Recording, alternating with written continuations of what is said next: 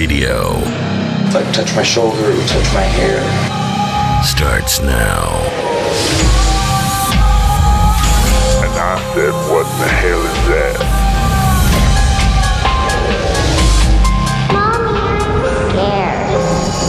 Spirits and More Radio starts now.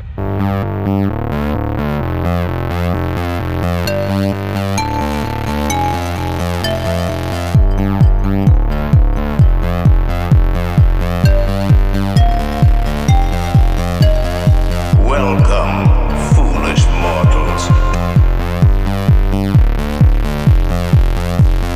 I am your host.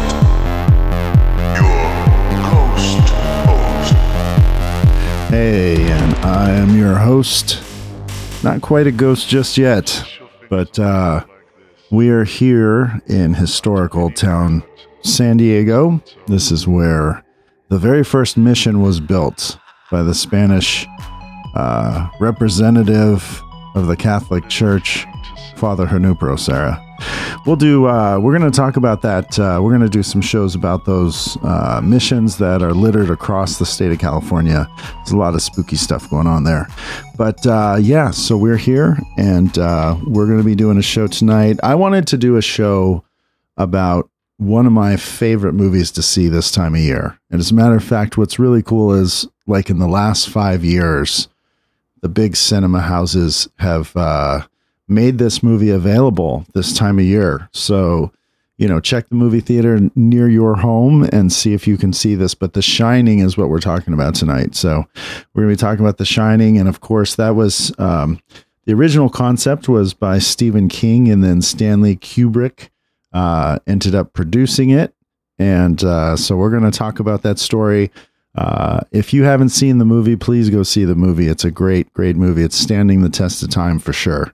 And I thought there'd be no better person to sort of talk about this movie and banter back and forth with than our own Ace Jordan, who's been a part of the shows this year, the last 4 or 5 shows. So, Ace, welcome to the show. Hey, everybody. How's it going?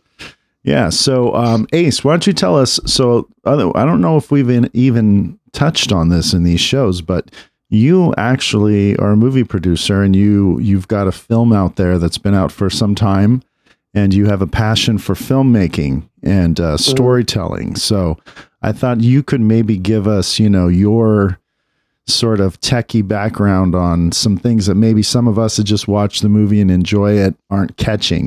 Maybe there's some stuff going on, sort of on the back end as far as like movie production and storytelling that you could kind of bring to light. So why don't you tell us first of all about how you kind of got the passion for movies and then ended up becoming a filmmaker, and then maybe even tell us a little bit about your film, the first film you did. I guess I just got the passion for movies from growing up in the 80s and watching, Spielberg films and Stephen King films, and, later some of Stanley Kubrick films. It was the VHS era, and you could go to the video store and you could pick up pretty much anything, particularly horror. It was very big for horror, which wasn't pushed as much theatrically as, some of the other bigger budget genres. So I think maybe that's where it comes from, just being an 80s kid. I see. Yeah. And those were a lot. There were a lot of great movies. And it's so funny because, I'm an 80s kid as well. And, those first times, Nightmare on Elm Street and, Halloween and, some of those things. I think that was pretty much the first horror film I saw was Nightmare on Elm Street. I was like 5 years old. I remember my parents wouldn't let me actually watch it, but that year that it came out in the drugstore at Halloween time, there was the Freddy Krueger glove, which every little boy wanted, right? Like this cool leather glove that's got like these knives on each fingertip. I had that Freddy glove. Yeah. I don't know if it was screened. They probably made more money selling the Freddy glove than they did in that movie, if you think about it. Oh yeah, I had the mask, the glove. I mean, he scared the hell out of me when I was a kid. Yeah, for sure. So, in those movies, you go back and you watch them now, like, another one like Hellraiser. Man, Hellraiser was so scary. It was like this demonic kind of dimension, of these things that would come out that were super scary and just kill you and torture you. And, that was really scary back then. But then you go and you watch it now and it's just almost laughable, the quality of the special effects and stuff. Back then that was good enough, but today, the threshold is so much higher. It's just crazy to go back and watch them. It's inconsistent, the practical effects. Some of them are fantastic and some of them just don't hold up, Yeah. Yeah. I just think horror films of that era, 80s and the 70s, like it was like the filmmakers were daring you to watch. Like to them, they wanted you to get up out of the theater and leave. Yeah. That was like their ultimate goal, for you to be like so grossed out or be so scared that you left. And now everything's just like, oh, you don't want to offend anybody. Yeah, that's true. That's true. There might be a kid watching. So yeah. Yeah, absolutely. And the other thing is that the VHS era, I mean, if you're lucky to own a VHS machine or Betamax, and go to your local video library or whatever it was in the neighborhood at that time. I mean, that was, watching scary movies at home in the 80s on your own thing was a really special thing. I mean, a lot of people don't know this, but back, let's just say 85 to 87, which is when some people were able to afford a $600-$700 machine to play a movie in your house. You could rent the machine from the store that was renting the videotape. But if you owned, you could, I don't remember that. Yeah. So that was sort of like, right, yeah. That was like 83, 84, 85. People really couldn't afford it. You could go rent the movie and the machine to play and the machine. Yeah. And you could also buy some of the movies, but they were super expensive because they didn't want people buying them. Yeah. So the movies of a VHS back in those days, if something blockbuster movie came out, it was like $89 to $95 for a movie back in 85 when minimum wage was $3.10. Yeah, so it was mostly just the video stores that would buy them, and then they would try to make their money back. That's how the whole business came to be, because you think about that. I think about that too. I mean, my parents, didn't have a lot of extra money, but they were able to swing a $700 video machine. Back then, just middle class neighborhood. So it's kind of crazy, man, how accessible movies are these days. Sorry about that little beeping going on. Take care of that. But anyway, yeah. So it's crazy, man. But so you were a horror fan as a kid, and then you kind of as you went through school, you got more serious about it, huh? I'm trying to think what it was. I was in junior high, like my first year of junior high, and my writing teacher was a big Shane Black fan, right? Which is ironic because I actually know Shane Black, and he had just sold, I think at like 23 years old, he had just sold Lethal Weapon for several $100,000. And my teacher was, I think he was an aspiring screenwriter, so he had us write little short screenplays and stuff. I wrote a sequel to Predator for my project. I think it was called Predator: Deep Space Death, and that was my first foray into filmmaking. I guess that's where it all started. Yeah. And that film never got made. Well, it was only like maybe 15 minutes long. Right. It was a short script. I never really fleshed it out. I see. Wow. So all the way back to junior high, middle school, you were writing film scripts, huh? Yeah. And then not much later, I started, I got an agent. I actually wrote feature scripts that I was trying to sell when I was about 16. Yeah. Yeah. Wow. And then you finally got a team together and got financed and did a horror film of your own. What was that? What was that experience like? And what was the movie, and where people can find that? The movie came out in 2016. It's called Silent Retreat. It recently came out in Spanish in Latin American countries, and it's called Retiro Silencioso. Or one place is calling it La Casa for some reason. I don't know. Maybe they just thought the artwork was easier to follow. They seem to really like it in Latin American countries. How did that begin? How did that start? Yeah, how'd that happen? How'd you make that a reality? I had agents, or I had an agent and a couple of them, and I had written a script that was similar to Scream that they really liked and they thought they could sell, and it never really. It was like a teen slasher that never. It got optioned, got kicked around all over the place, but never actually got made. But they really encouraged me to say, like, stick with horror. We can sell you as a horror writer, so stick with horror. So I basically got pushed into horror. So so the way that worked is that you're a student, you're learning your craft, you're writing stuff, and then you start to get more serious about the writing, and you approach the agencies and say, "Hey, I need to be represented." I mean, how does that work? Do they have that happening every day? It started as this process of just like, I didn't know how to make a movie, so it started with, well, I'll write something. And then I learned how to edit.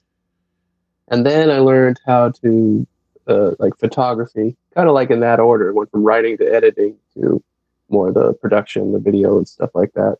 Yeah. So it was a very long process to finally get there. And then also, because I would imagine, I mean, each of those crafts, I mean, the sound and the cinematography and the lighting and there's so many aspects to what's going on the screen that most people don't really even comprehend everything that's happening. But you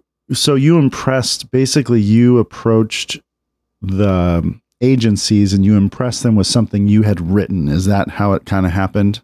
That they were willing to work with you?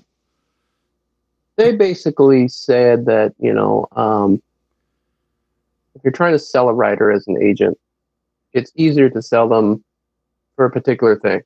Like Stephen King writes horror. He can write other stuff, but that's probably because he's just so incredibly successful with horror. If he had a couple horror novels that didn't sell, and he tried to do something else, he probably wouldn't get very far with it. It's like you take that success and you build it on. But even with, things like The Shawshank Redemption, he's still known as a horror writer. He's never going to outlive that. Right. So that's basically what they're telling me. It's like, well, you do this well, so stick with it, kid, and maybe you'll get there. But are they pretty? Do agencies take anyone who approaches them, or do they have to like something about you? Or yeah, it's really difficult. It was a really weird coincidence because I wrote this script and I submitted it to this company that does coverage, which means they'll review your script and write you, like a simulated coverage report, which, like the agencies, they have people that work for them, and they don't all read all the scripts themselves. They have people that read the scripts, they write a little report, and they send it to the agent, and the agent reads it and go, okay, that looks good, I'll read that script.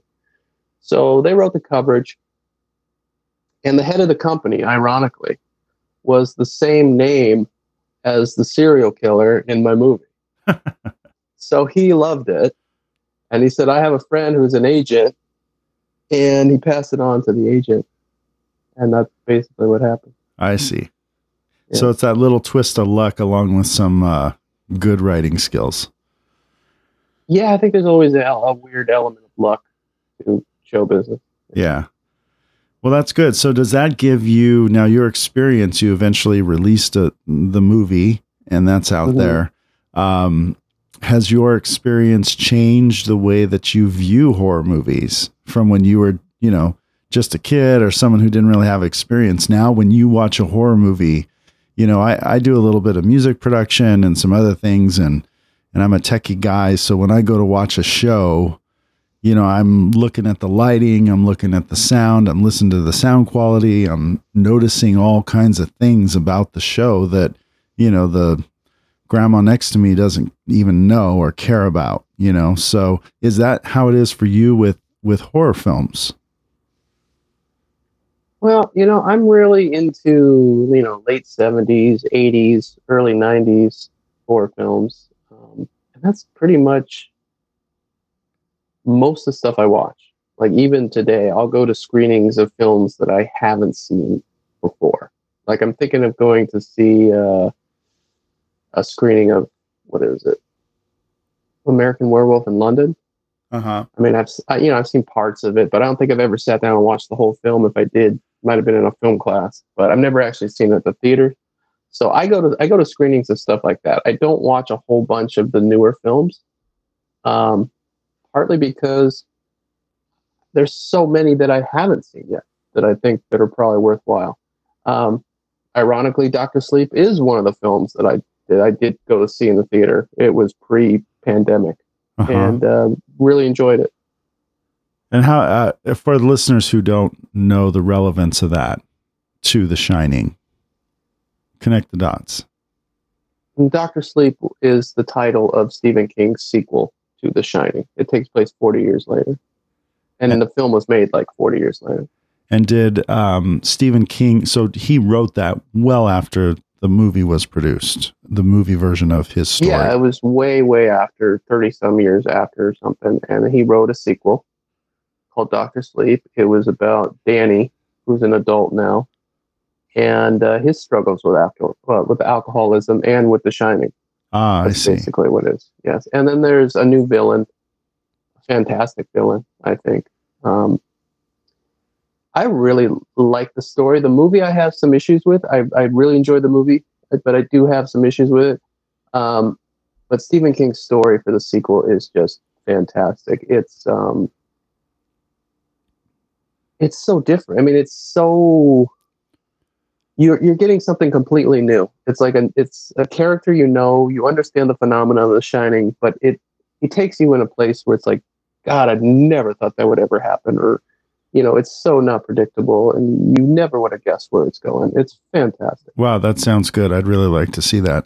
Yeah. So being that we're, The Shining is sort of the topic of this show, I think it'd be best to sort of just do a quick rundown. The story takes place in basically we see a character who has a small family, a son and a wife, and they live in a small place, and there's some tension between them. And he goes to get a new job at a lodge somewhere up in the mountain range where it's so treacherous that this lodge closes during the winter. And it's really only a spring, summer type lodge where people come and enjoy the place. So this main character who we see, played by Jack Nicholson, goes in for a job interview. It goes well. He accepts the job. And then the place sort of starts to close down. He brings his family up. They're going to live there over the winter. And there's a little hint as to that there's been some pretty hideous, crime or events that have happened at this hotel. Just dropped at the end of his interview, right after you get the job. Congratulations, by the way, kind of thing. And and then we see him sort of descend into just insanity. And it happens in the movie. I think it happens pretty slow. I know we're going to talk about Stephen King's take on the story that he, wrote, inspired by, sort of thing. But, the whole thing goes down and you start to wonder, is this real? Is this in this guy's head? Is there really supernatural phenomenon happening here? Are these ghosts? Is this guy just tripping out, is in his own head? Is this mental health? What is this, And I think it's Stephen King's vision. It was definitely ghosts, but in Stanley Kubrick's version, it's left a little bit more open, but it's ghosts. Yeah. Well, and the way the movie ends, for those of you, there's a photo. Yeah. And in that photo, we see something, and it pretty much, solidifies that this is supernatural phenomenon going on at this place. And the film itself, I wouldn't say, I don't know what the budget, I think, on the movie, I'm going to pull it up. I think it was like 19 million. Let me take a look and just double check. Yeah, but that was 40 years ago. So yeah, $19 million 40 years ago. That's a lot more than it seems. And that movie did 47 million. And I don't know what time frame that is, but clearly it's continued to make money over the years on rentals and, being licensed off in every different, network for Halloween time and stuff like that. So it's probably the total's way up there, but you're right. A $19 million movie in 1979, 77, when I think they said they took 5 years to produce it, a year of actual on the set. And then there was editing and things. That happened. Which is insane. Nobody does that. I mean, only Stanley Kubrick shoots for a year. That's freaking insane. Yeah. And he said when people interviewed him, he said he didn't want time limitations on the project. He wanted it to be just like his very first movie he made in college. And that was sort of his theory on that, was like, I don't want to feel like I have time limitations on this thing. Well, his philosophy is that they spend so much time and every aspect of it, from the writing to the post, and production was always rushed. It's rushed because it's the most expensive portion of filmmaking. Okay. So production is always just bang, bang, bang. You try to get it as quickly as possible. And he didn't believe in that. He wanted to use a small crew and take as much time as he needed to get it right. Yeah. Which is, there's hardly anybody, if anybody, who does that anymore. Yeah. And the other cool, one thing that I didn't know, I've seen The Shining probably 5 times. And it wasn't until I started to dig a little deeper and, just question like, man, how was this thing made? And, we see an exterior lodge, and that's the Overlook Lodge. Is that right? In the movie, the Overlook Lodge. In the movie, it's called the Overlook. Yeah. So the Overlook Lodge, we see that. And then you come to find out as you dig deeper into the behind the scenes, that none of the film was done inside that location, and that most of it, if not all, was pretty much done on a soundstage. And in England, soundstage in England. And if you look at this movie and you look at the grand size of this hotel, it's mind-blowing. I mean, it blows me away when you see the kitchen scene and the hallways and the big giant atrium in the front, where the lobby is. And it just blows me away, the details, because I look at that and I think, wow, they must have just had someone come in and design a commercial kitchen and build it out like it really would be. I mean, everything from the exhaust hoods to the fire, suppression systems are there. I mean, if you look at the details, it's all there. It's probably one of the best sets ever constructed, because when you see it, you don't even think it's a set. It never even crosses your mind that it's a set. You think you're in a big hotel. Yeah, absolutely. So the way that they matched the stuff in England and the stuff in Oregon was flawless. Yeah. So the exterior of the hotel, that is a real hotel in Oregon, and you were just there, and that sort of inspired this show. So maybe tell people a little bit about how you ended up there and what's up there to see. Yeah, I recently took a trip up to Mount Hood, where the Timberline Lodge sits right under Mount Hood. I am a hiker, an ultra hiker for Solomon and some other sponsors. And the Timberline Lodge is effectively the trailhead for the PCT, connects to the Timberline Lodge, or the Timberline Trail, which is considered the most difficult day hike in America. So that's why I was up there, to try to complete that. I see. Yeah. And did you do it? I did. Yes. Okay. It took about 21 hours. Wow. It was pretty brutal. For almost approximately 43 miles. Yeah, I hiked. How long did that take? Just over 21 hours. 21 hours. And did you, the air up there, it's thinner, right? So it's, you have to train for that. No? It's not as high as you think. It's about as high as Big Bear. Oh, okay. I mean, I've been on top of Mount Whitney. It's like 14.5. Yeah. This is. I mean, yeah, I didn't really notice the elevation. I see. I mean, some might. I don't.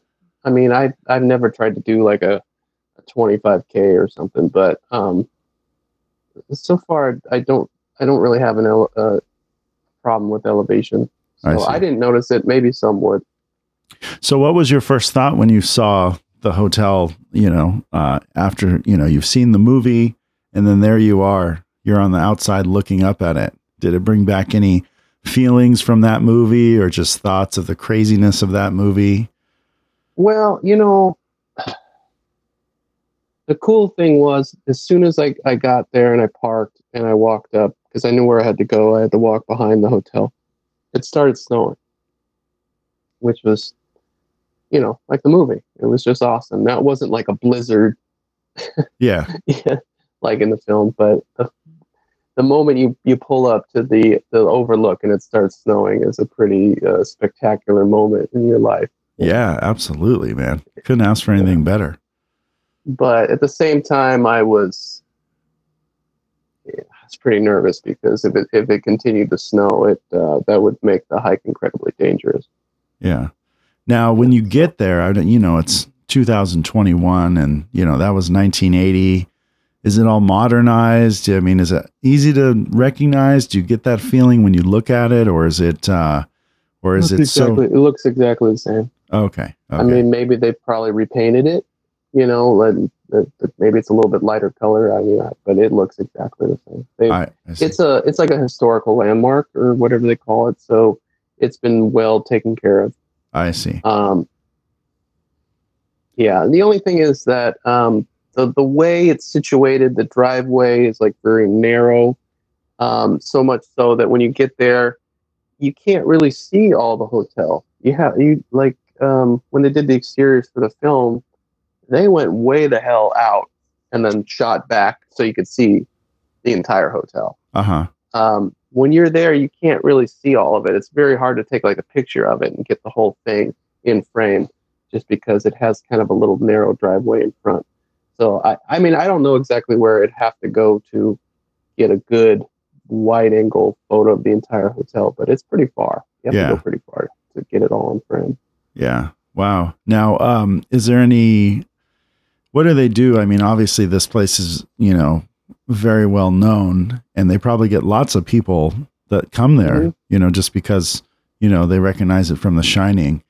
Is this it's kind of a tourist trap, kind of a high-end tourist trap. Okay. Expensive restaurants, 2 bars, gift shop, a little mini museum type thing, a lounge, and rooms. Now, is this the hotel that in the movie there was a room, I think it was 217, they said, that the hotel asked them to use 237, which didn't exist. Is that hotel, or is it the hotel inspired by... No, that's the Stanley Hotel in Colorado. Okay, so maybe explain to those listeners out there. We've got the Overlook Hotel, which is in the movie. We have the Timberline Lodge, which is in Oregon, which is the exterior. And then what is the Stanley Hotel? Stanley Hotel is a relatively luxurious hotel in Colorado that Stephen King stayed in. He experienced something paranormal that inspired him to, I think it was a nightmare. I don't know if he actually saw a ghost or what. Maybe it was both. Maybe he saw a ghost and had a nightmare. But his stay at the Stanley inspired him to write The Shining. Now, I don't recall if he actually stayed in room 217. Maybe he did, maybe he didn't. But in the book, there was the most haunted part of the hotel was called room 17, which they later changed to room 237 in The Shining. I think the people at the Stanley were nervous that nobody would want the room. Yeah. Which is ridiculous because that's the most popular room at the Stanley. That's what they say. They have a very long wait to to book that room. Which I don't know is true, because one time I was watching the show, some paranormal show, and they said like there's a super long wait to stay at 217, and then I contacted the hotel, and they're like, yeah, you can have it next week or something, first available. So I was like, all right. Yeah, I see. So that might be a marketing ploy. Yeah, I can see that. So, so Stephen King stays there. He gets inspired. He writes a novel, and that novel do you know if that was a very successful novel, or is it one of these books that sort of hit the radar of Hollywood, or, you know, somebody? I think it was pretty big. It must have been pretty big. Okay. So the book itself, now Stephen King wrote a screenplay for the film adaptation of his book. And the rumor from the sort of, assistant of Stanley Kubrick said that he never even read it, and that he didn't really care for Stephen King's writing style, and that he was very impressed by this another writer. Her first name was Linda. But anyway, between her and him, they came up with the script for the movie The Shining. And I think it was Diane Johnson. Diane Johnson brought in to write it. Oh, okay. Yeah, I'm not sure about that. I mean, I thought he had read it. He just wasn't crazy about it. But I believe Warner Brothers also kind of pressured him into doing the film, because his previous movie wasn't as financially successful as they wanted. So they brought a couple different projects to him that were potentially, like this one being a bestseller, that had a high potential of being more commercially successful. So They kind of nudged him into this one, I think. I see. Had he done Clockwork Orange by then? Was that his first movie? Oh, I think Clockwork Orange was like his 7th movie or something. Oh, okay. Okay. He had done some earlier films that are not that well known. I see. So he goes and he starts to work his, produce this movie, and he casts it, and he cast Jack Nicholson and several other people. I don't think, was it the wife, the lady who plays the wife? Did she ever Shelley do? Duvall? Yeah. Was she involved? Is she the daughter of Richard Duvall by any chance? I think that's something I was curious about. I think she's related to Robert Duvall in some way. Okay. But So I don't remember exactly. So she said, one thing she said was that she was pushed the hardest she's ever been pushed on a film. And there's a particular scene that Stanley made her do 176 times or something. It's like the world record for, getting in the can, the perfect version of a scene. And so I guess, it was 127 times. That's it. It's in the Guinness Book of World Records. So anyway, he made her repeat that scene 127 times. And it was, she just basically said, like, she was humiliated in front of her colleagues and stuff like that he really was hard on her. But I think she did a good job in the film. I think her character really comes across well. She's kind of a little bit timid and mousy, and she's, trying to get by with this guy that's kind of got a hot-headed temper, and, she's got her little kid there. And I think she said in interviews that that he pushed her to a point where, later on she looked back and realized that it did really enhance the performance because of her exhaustion and stress to the level of where her character would be at. Yeah. And it is a very powerful performance. She is generally very terrified, and I think it's an underrated performance, really. I know that Stephen King really did not like her performance or her character, and I really feel she's kind of underrated just because, she's not the strongest woman in the beginning of the film, but that's something she has to overcome, which makes her more interesting, in my opinion. Yeah. Well, the other thing too is that I know one of the criticisms of Stephen King in the selection of Jack Nicholson was that he had just done his One Flew Over the Cuckoo's Nest, where he played a crazy guy. And so his opinion was that, you know, Jack Nicholson is in pop culture at the time, you know, as soon as he does a little crazy grin, like everybody goes back to that character that they know him from in that other movie. But these days, if you take that film and show it to a teenager or someone who wasn't around or doesn't know any of Jack Nicholson's work, you know, I don't think that holds water. I don't think he's crazy right off the bat. I haven't seen all of Jack Nicholson's early work, and I feel like, you know, I think The Shining is probably one of the only movies I've seen of his very, you know, heyday work, so to speak, when he was very, you know, starting out or just, you know, becoming popular, successful. And I don't think it moves too fast. I think there's definitely, I mean, in the amount of time and the amount of minutes that we have to get from the guy just got the job, he's there with his family, and then, you know, everything hits the fan. I think it's a nice progression. I don't agree, actually. I think it, you know, I think at that time when it came out, sure, you know, valid point, but all these years later, not necessarily so. What do you think? Yeah, I definitely think there's a progression. I mean, he's actually pretty nice in the beginning of the film, you know. Yeah. The character, they do allude to some issues that he has with alcoholism, and like one time he, you know, he hurt his kid, but they made it sound like it was inadvertent, like he wasn't really trying to hurt the kid. Yeah. I think that's a big turn in the film when you said as far as hurting the kid. You know, I think that's a big turn in the film, you know, when he's starting to go stir crazy and his wife is up in the unit that they get to live in. And I think he gets, you know, violent towards the kid, or, you know, just has a look in his eye that he's like willing to hurt his own kid, you know, at the top of the stairs. It's an interesting movie because there's only like 4 major roles in the entire film. I mean, there's some minor characters, but I thought all 4 of those characters were fantastic. Yeah. You know, it's hard. I can't even think of anything that I would fault their performances in. I mean, they're practically flawless. The 4 characters, Jack Nicholson, Shelley Duvall, Danny Lloyd as the kid, and Scanlan Crothers as Dick Halloran. Yeah. Who was such an important character because he introduced the concept of The Shining. Right. Right. So you kind of underestimate how important that character is.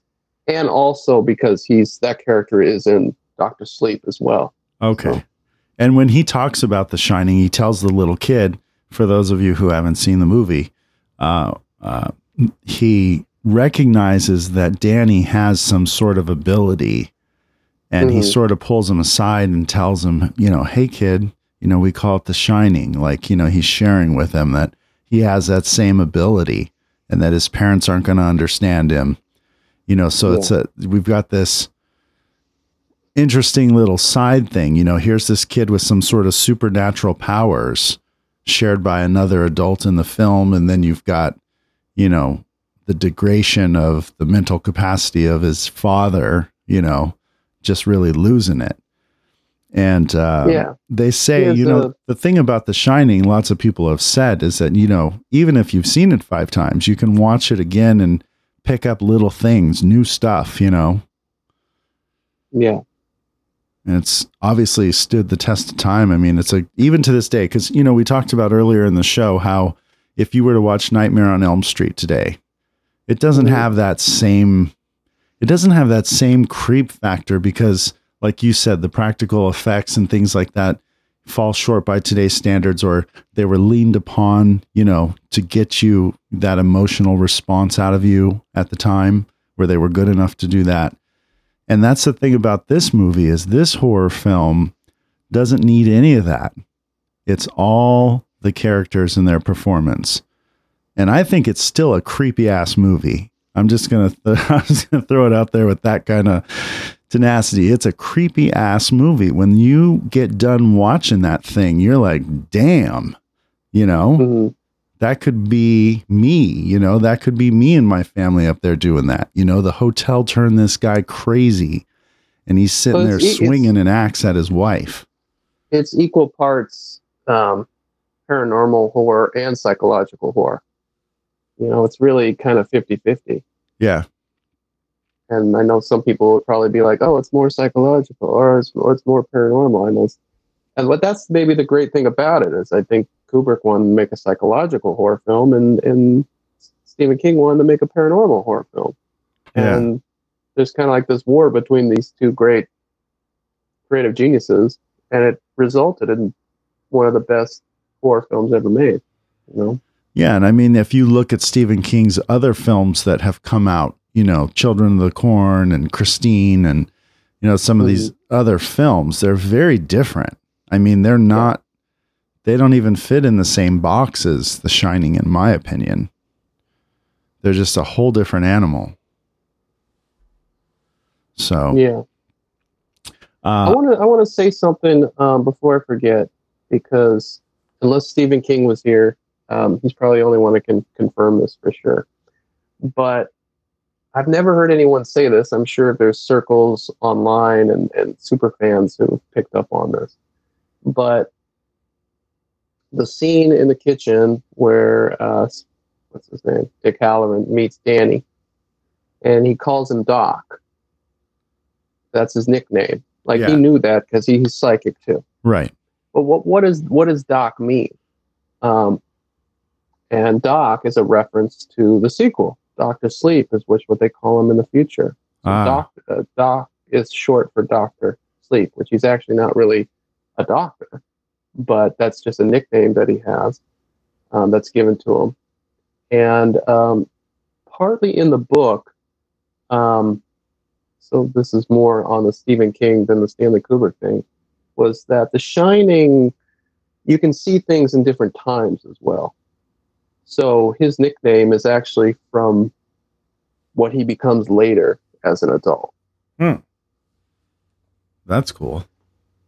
Yeah, and another thing too is when he talks to the little voice in his head, Tony, right? From the mini series version, that there's the Stanley Kubrick version, and then there was a 3-part TV series that I think King executive produced. He oversaw very closely. He wanted to do his own version of it.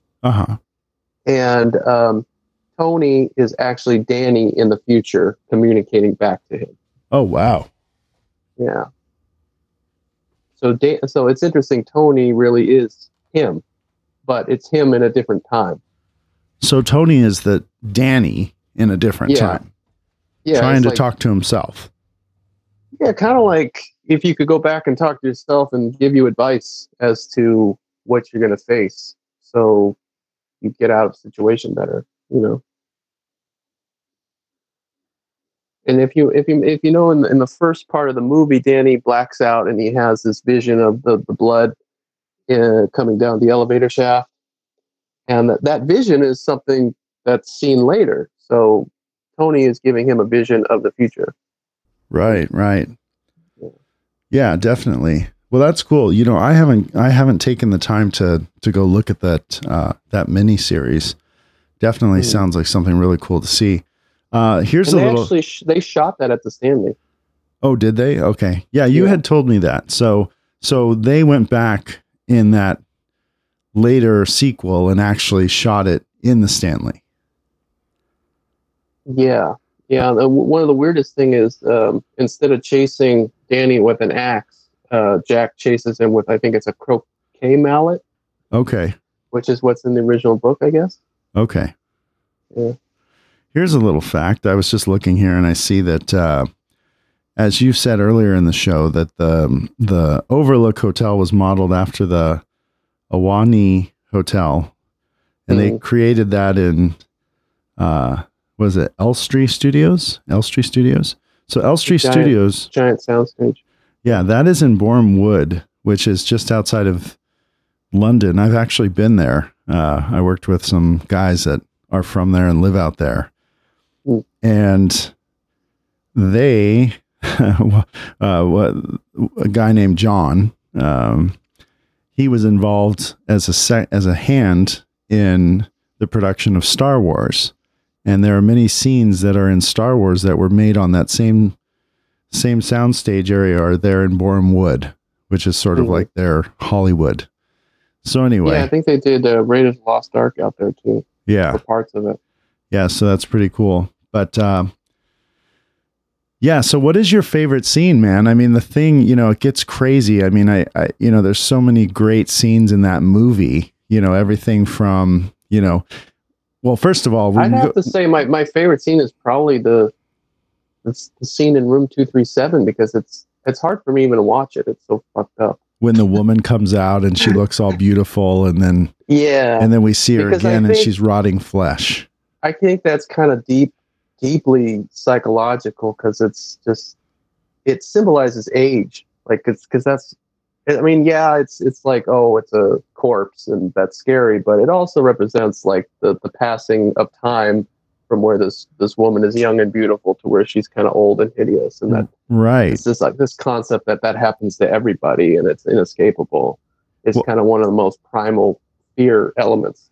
Well, the other thing too is it's sort of a gotcha, right? Because guys see a nude woman coming out of a bath, and it's arousing to see a female, and she's pretty, and then all of a sudden, he's falling into that, and then all of a sudden he opens his eyes, and as you said, and that might play into this whole time shift thing with The Shining, right? Like there's these moments where we're in one era, and then, as you said, time has passed and she's a corpse, Well, because I think it was that woman killed herself in the bathtub, and, so she would be, I think they made her old and scary for creative reasons. Yeah. But she was decomposing, and she would have been decomposing in the bathtub. Yeah.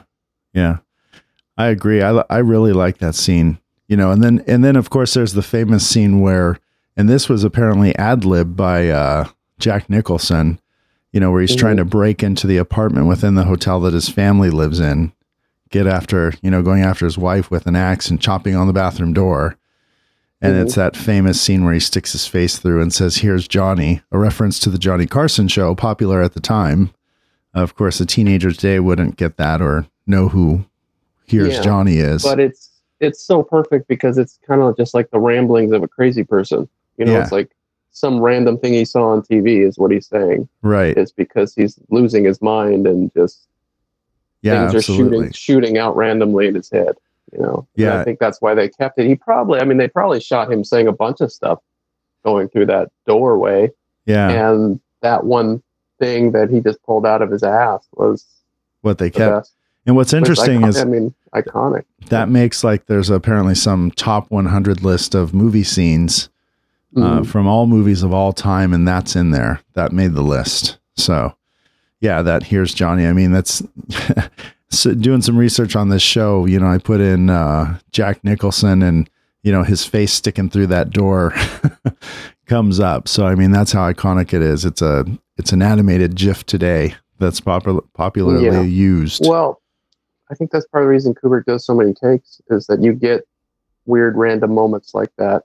That might, I don't think it was take one. I mean, it could have been take 26 that he just was like, oh, I'll say something crazy coming through the door, and it worked.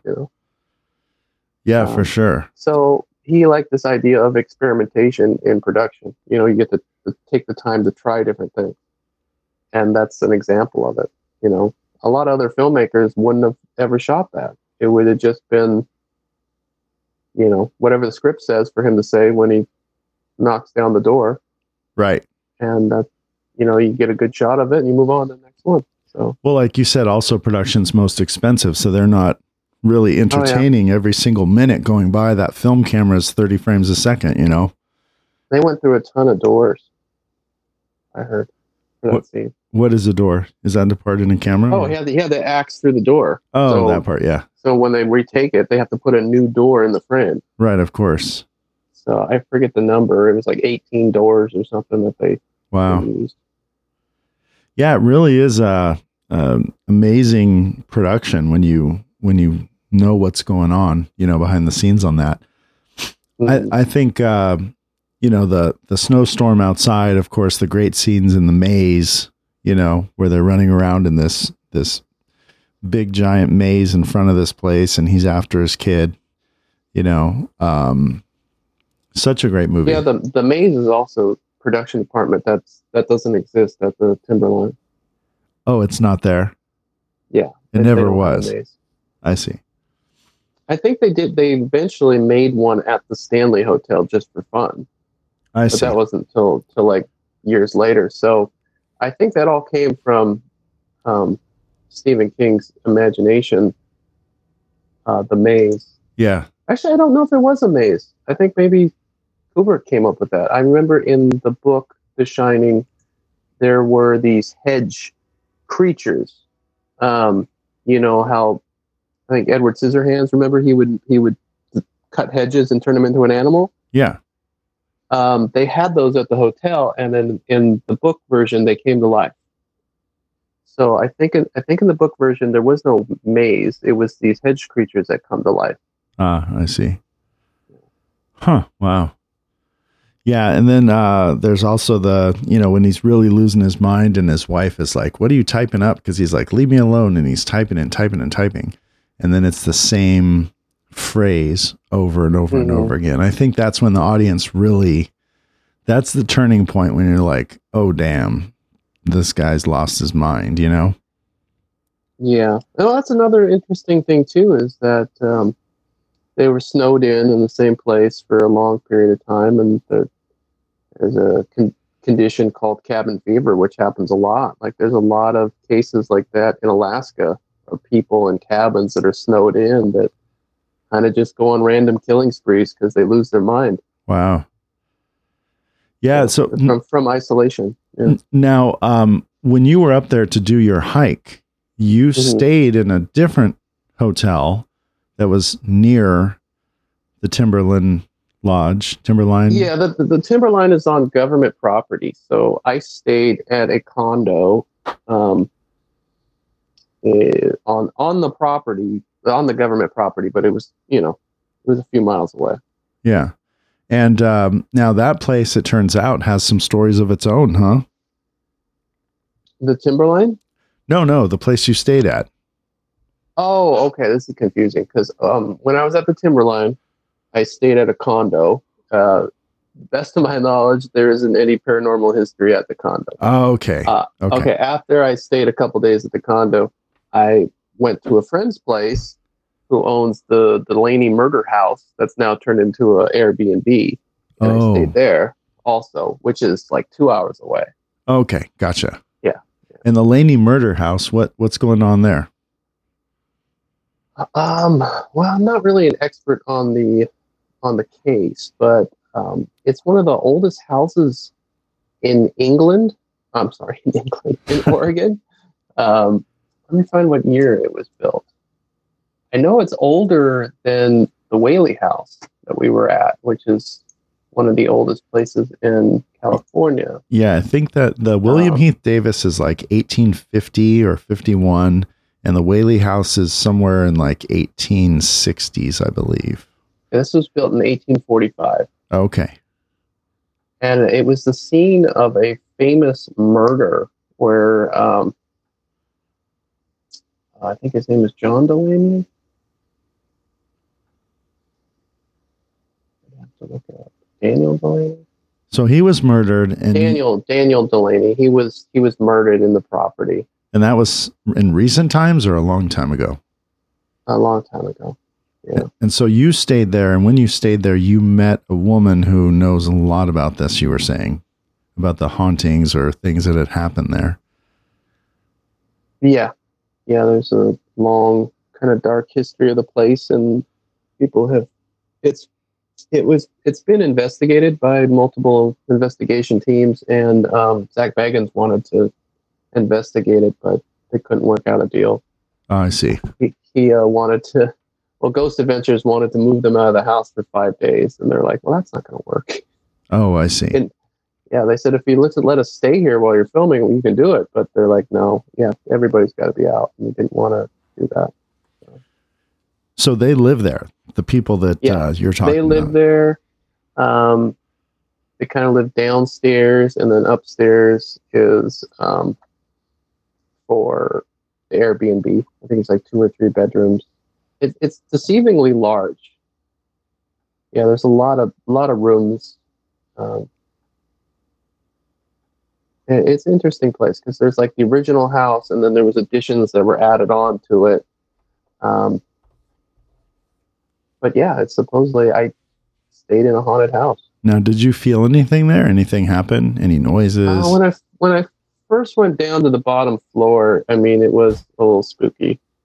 And I do think a light went on at some point. I didn't even think about it because I figured like, oh, Vicky or her husband probably turned it on, but I didn't hear them. So this light and nobody else was there. Yeah. Just them and two dogs. And, I see. Yeah, a light in a room from across me turned on for no apparent reason, I think. So and I eventually got up in the middle of the night and turned it off. So I have a confession. Don't tell Eric.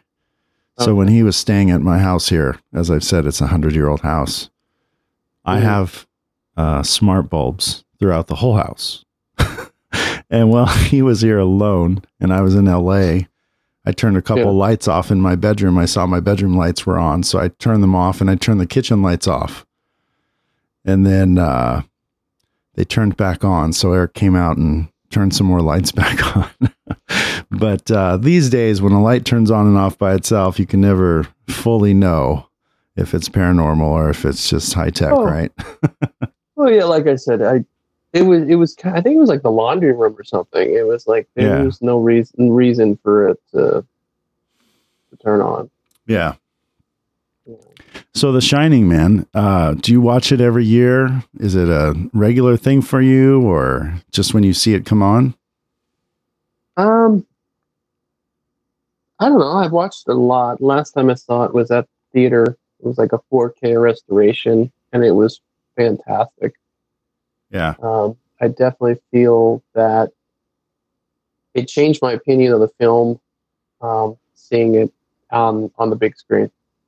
Do you think versus you're a special kind of guy because you like watching scary movies on the VHS tape so that you can get the noise that we've lost in our high-tech world of on-demand video. Yeah, it's partly that. It's partly that I like the art. I like that VHS is kind of alive and has a lifespan, and you get to see some of the deterioration of the image and the character of it. It's a throwback. Obviously, the 4K restoration was much better, and probably Stanley would like that much better. I don't have The Shining on VHS, but I do have some old scary movies on VHS. Yeah, I just find it's more fun. Yeah, and it's a way to collect the art. I just bought Child's Play 2 because I like the cover art. I mean, it's not in pristine condition. Like a pristine one would be like $250, $300 probably. Yeah. But I kind of like the ones that are used in a little dog-eared. Yeah. And have personality to it. Character. I got Monkey Shines recently, another Stephen King one.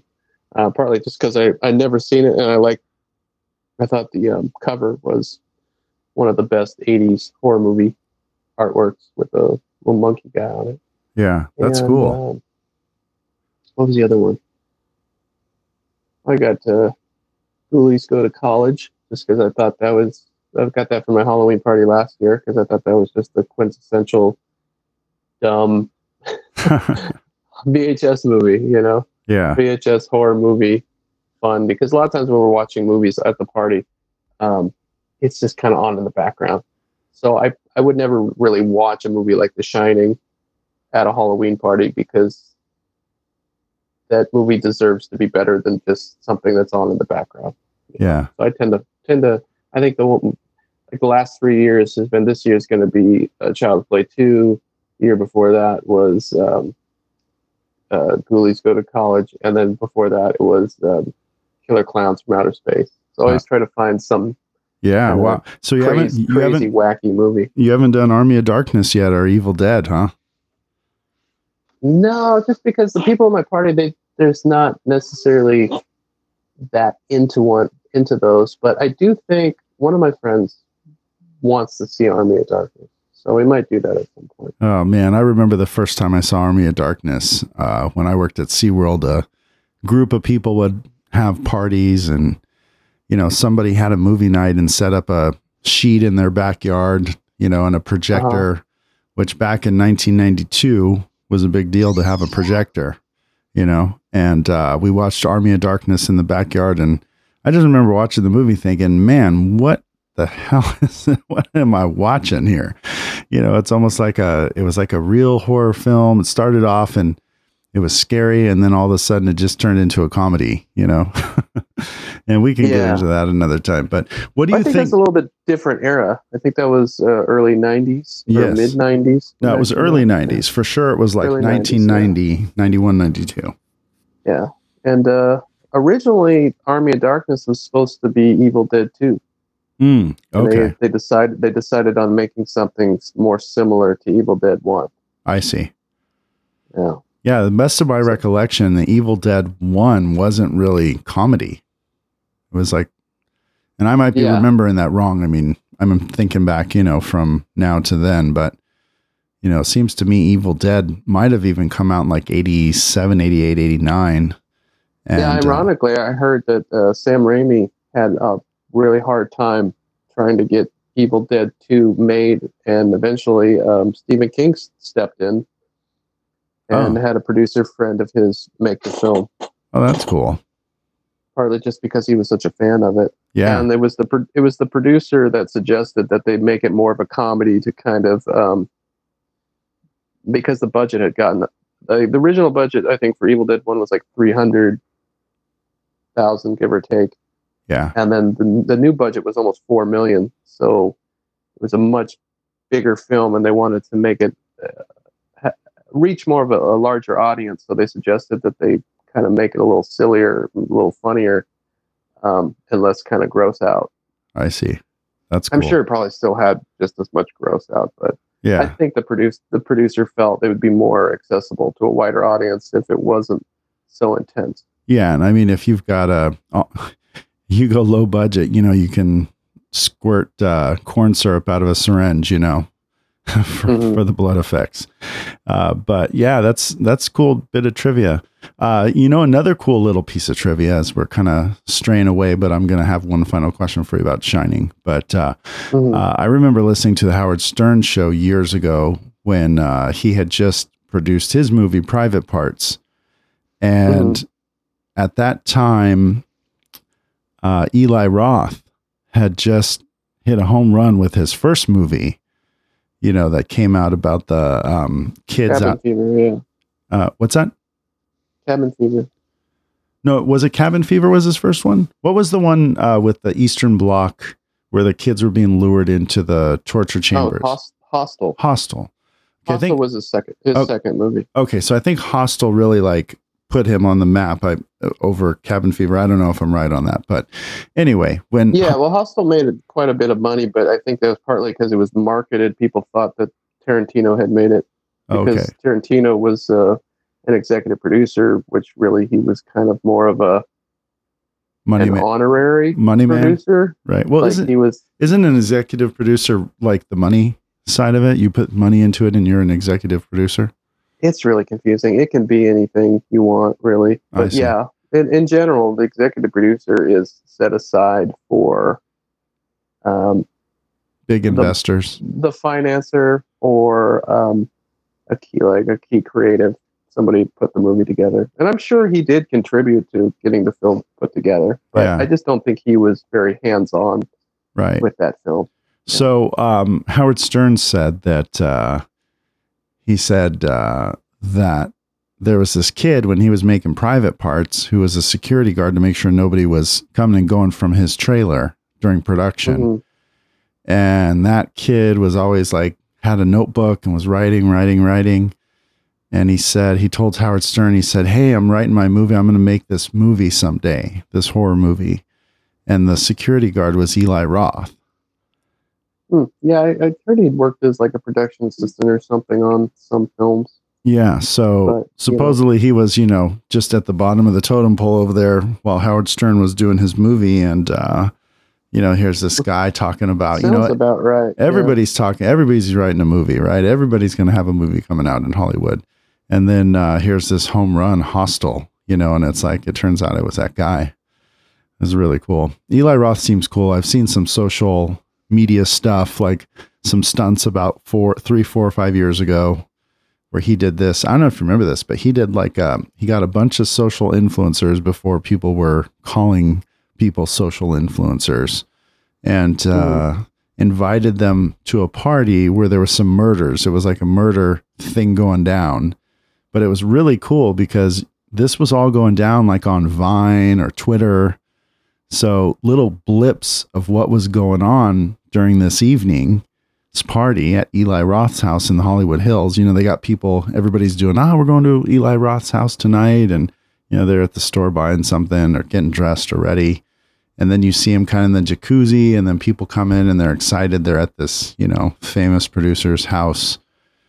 And then murders start to happen. But all this is going down on multiple platforms and all throughout the whole night.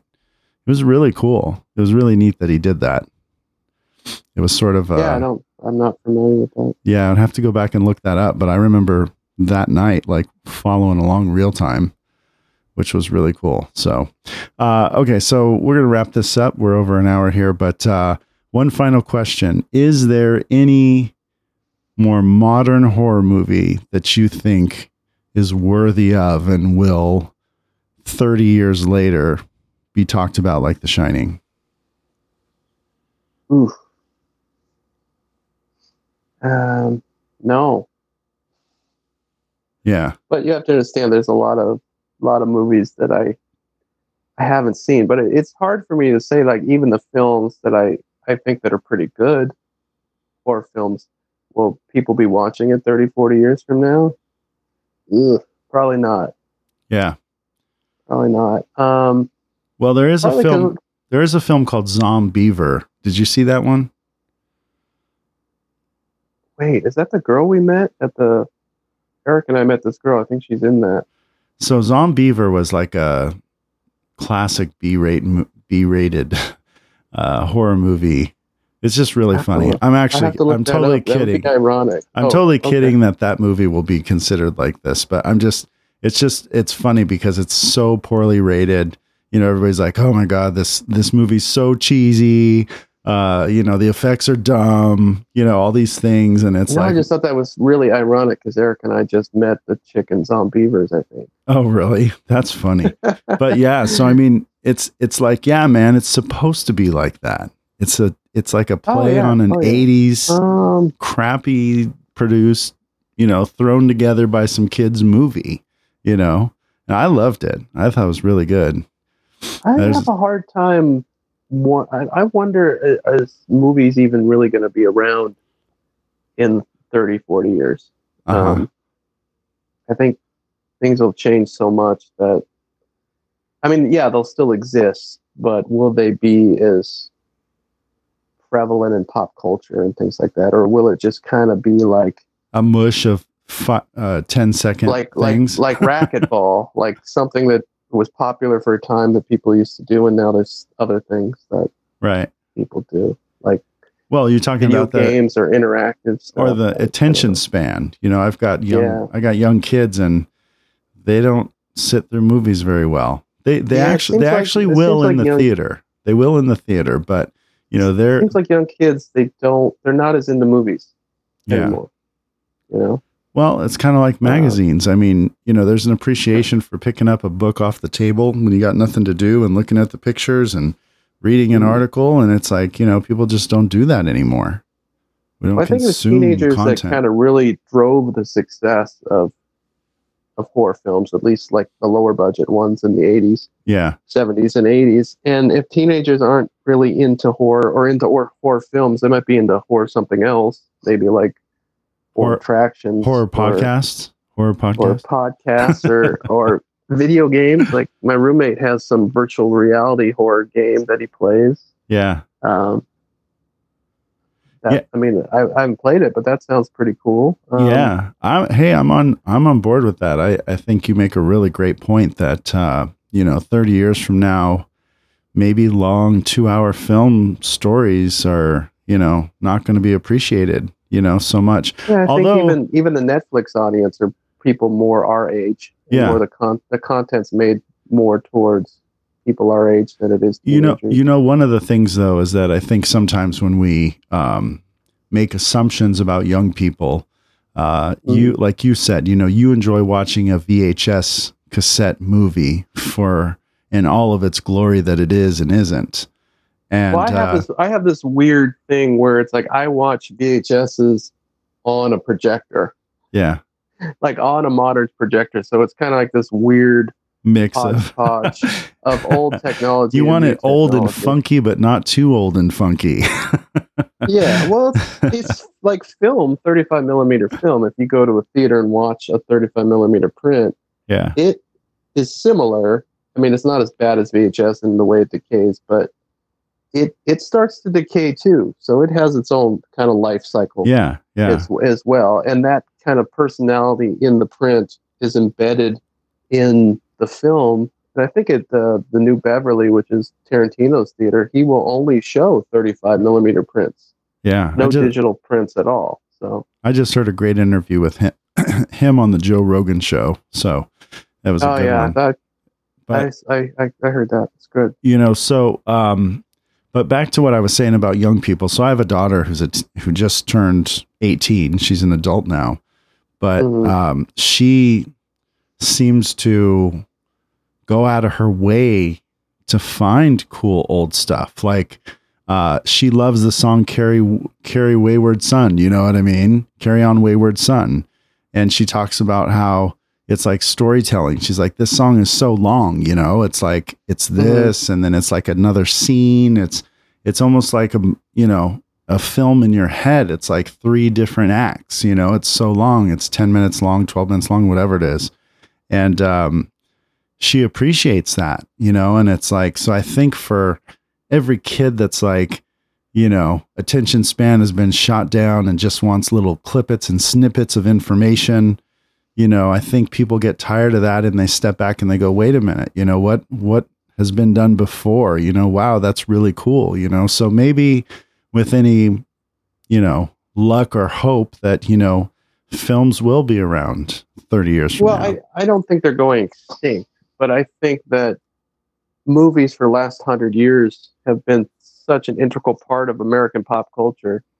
I just think that kind of thing is dying out. Like, movie stars are going to have less relevance. Movies are going to be seen less. The box office numbers are going to go down. There's going to be more of them made.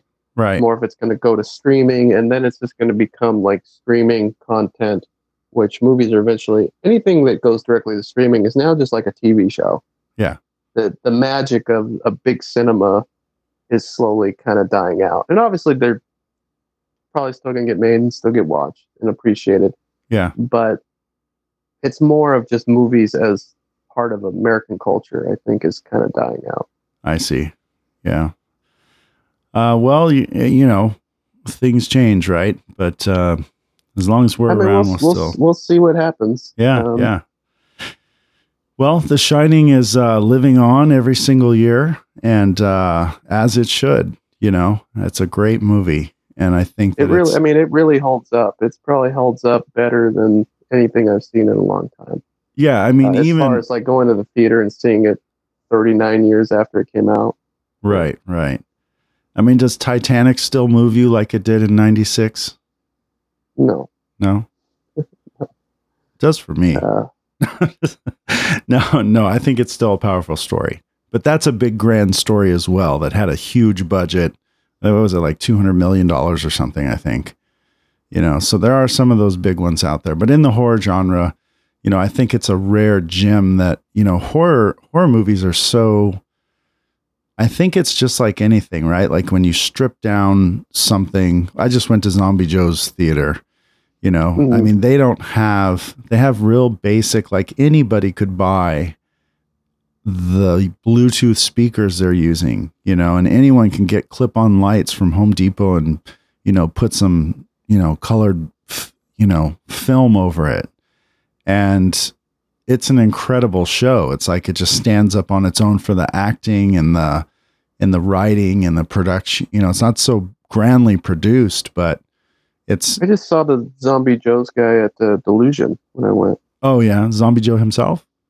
I think it was. Yeah, I just saw him 2 nights ago. I just saw Joe, Yeah. but where I'm going with that is that, you know, films in the same way, you know, there's so much more when you stop and you watch them, and I think that's what just keeps them going over time. Is that, you know, the kind of horror movies like Texas Chainsaw Massacre, that's still a good movie to this day. That's another one. You know, kids in a van, crazy people out in the woods, you know, off a little tiny road in a little tiny town.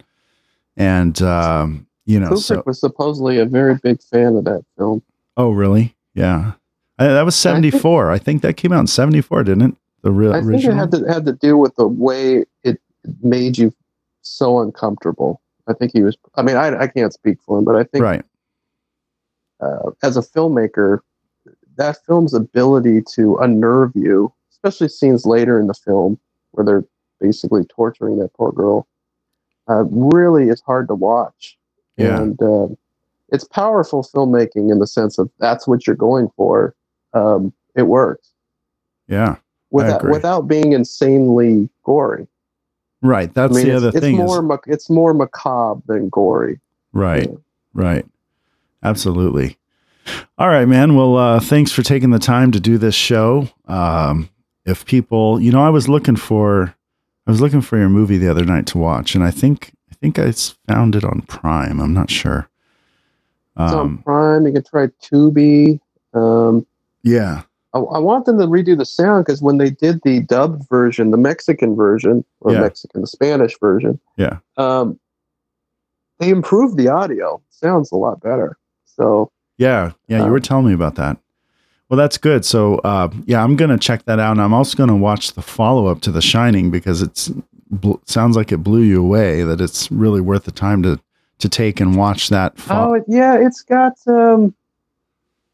I didn't like it as much the second time I watched it. I have some issues with it, but if you're not judging the movie itself, but just the story, like Stephen King's story for the sequel, yeah, it's such a fantastic sequel story.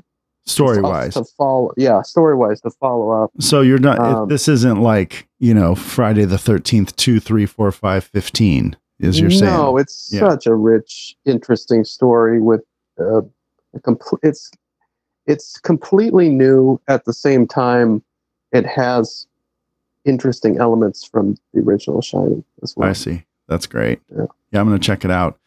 All right, Ace. Well, thanks for being on the show. We've got more to come. Thanks for having me. Yeah, definitely. And for those listening, so according to our statistics, there's only a few of you left right now at the end of this show, and we've steadily lost people as the time has gone on.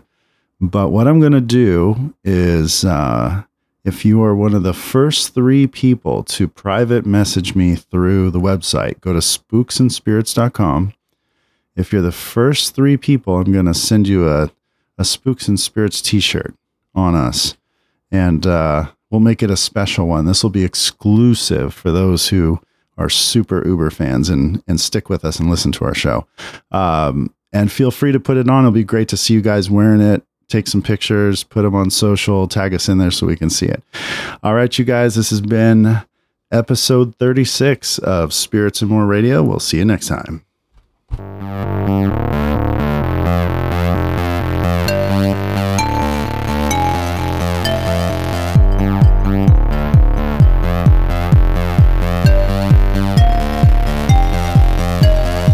Welcome, foolish mortals.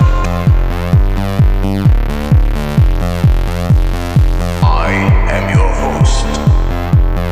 Your ghost host.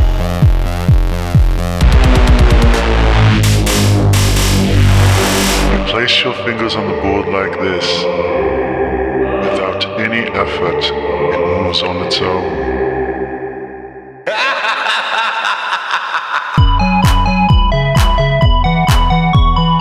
What is it trying to say?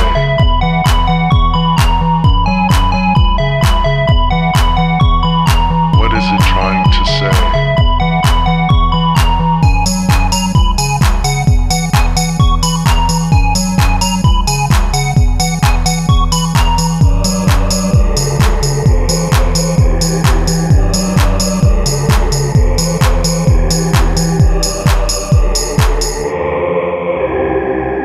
trying to say? Oh my God.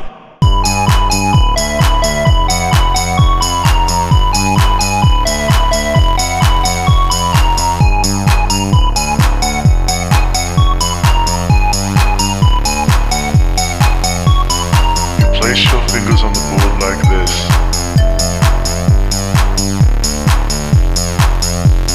Without any effort, it moves on its own.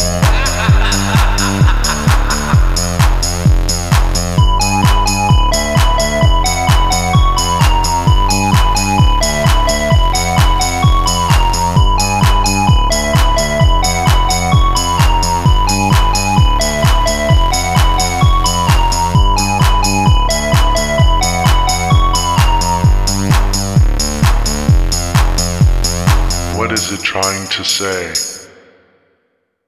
What is it trying to say?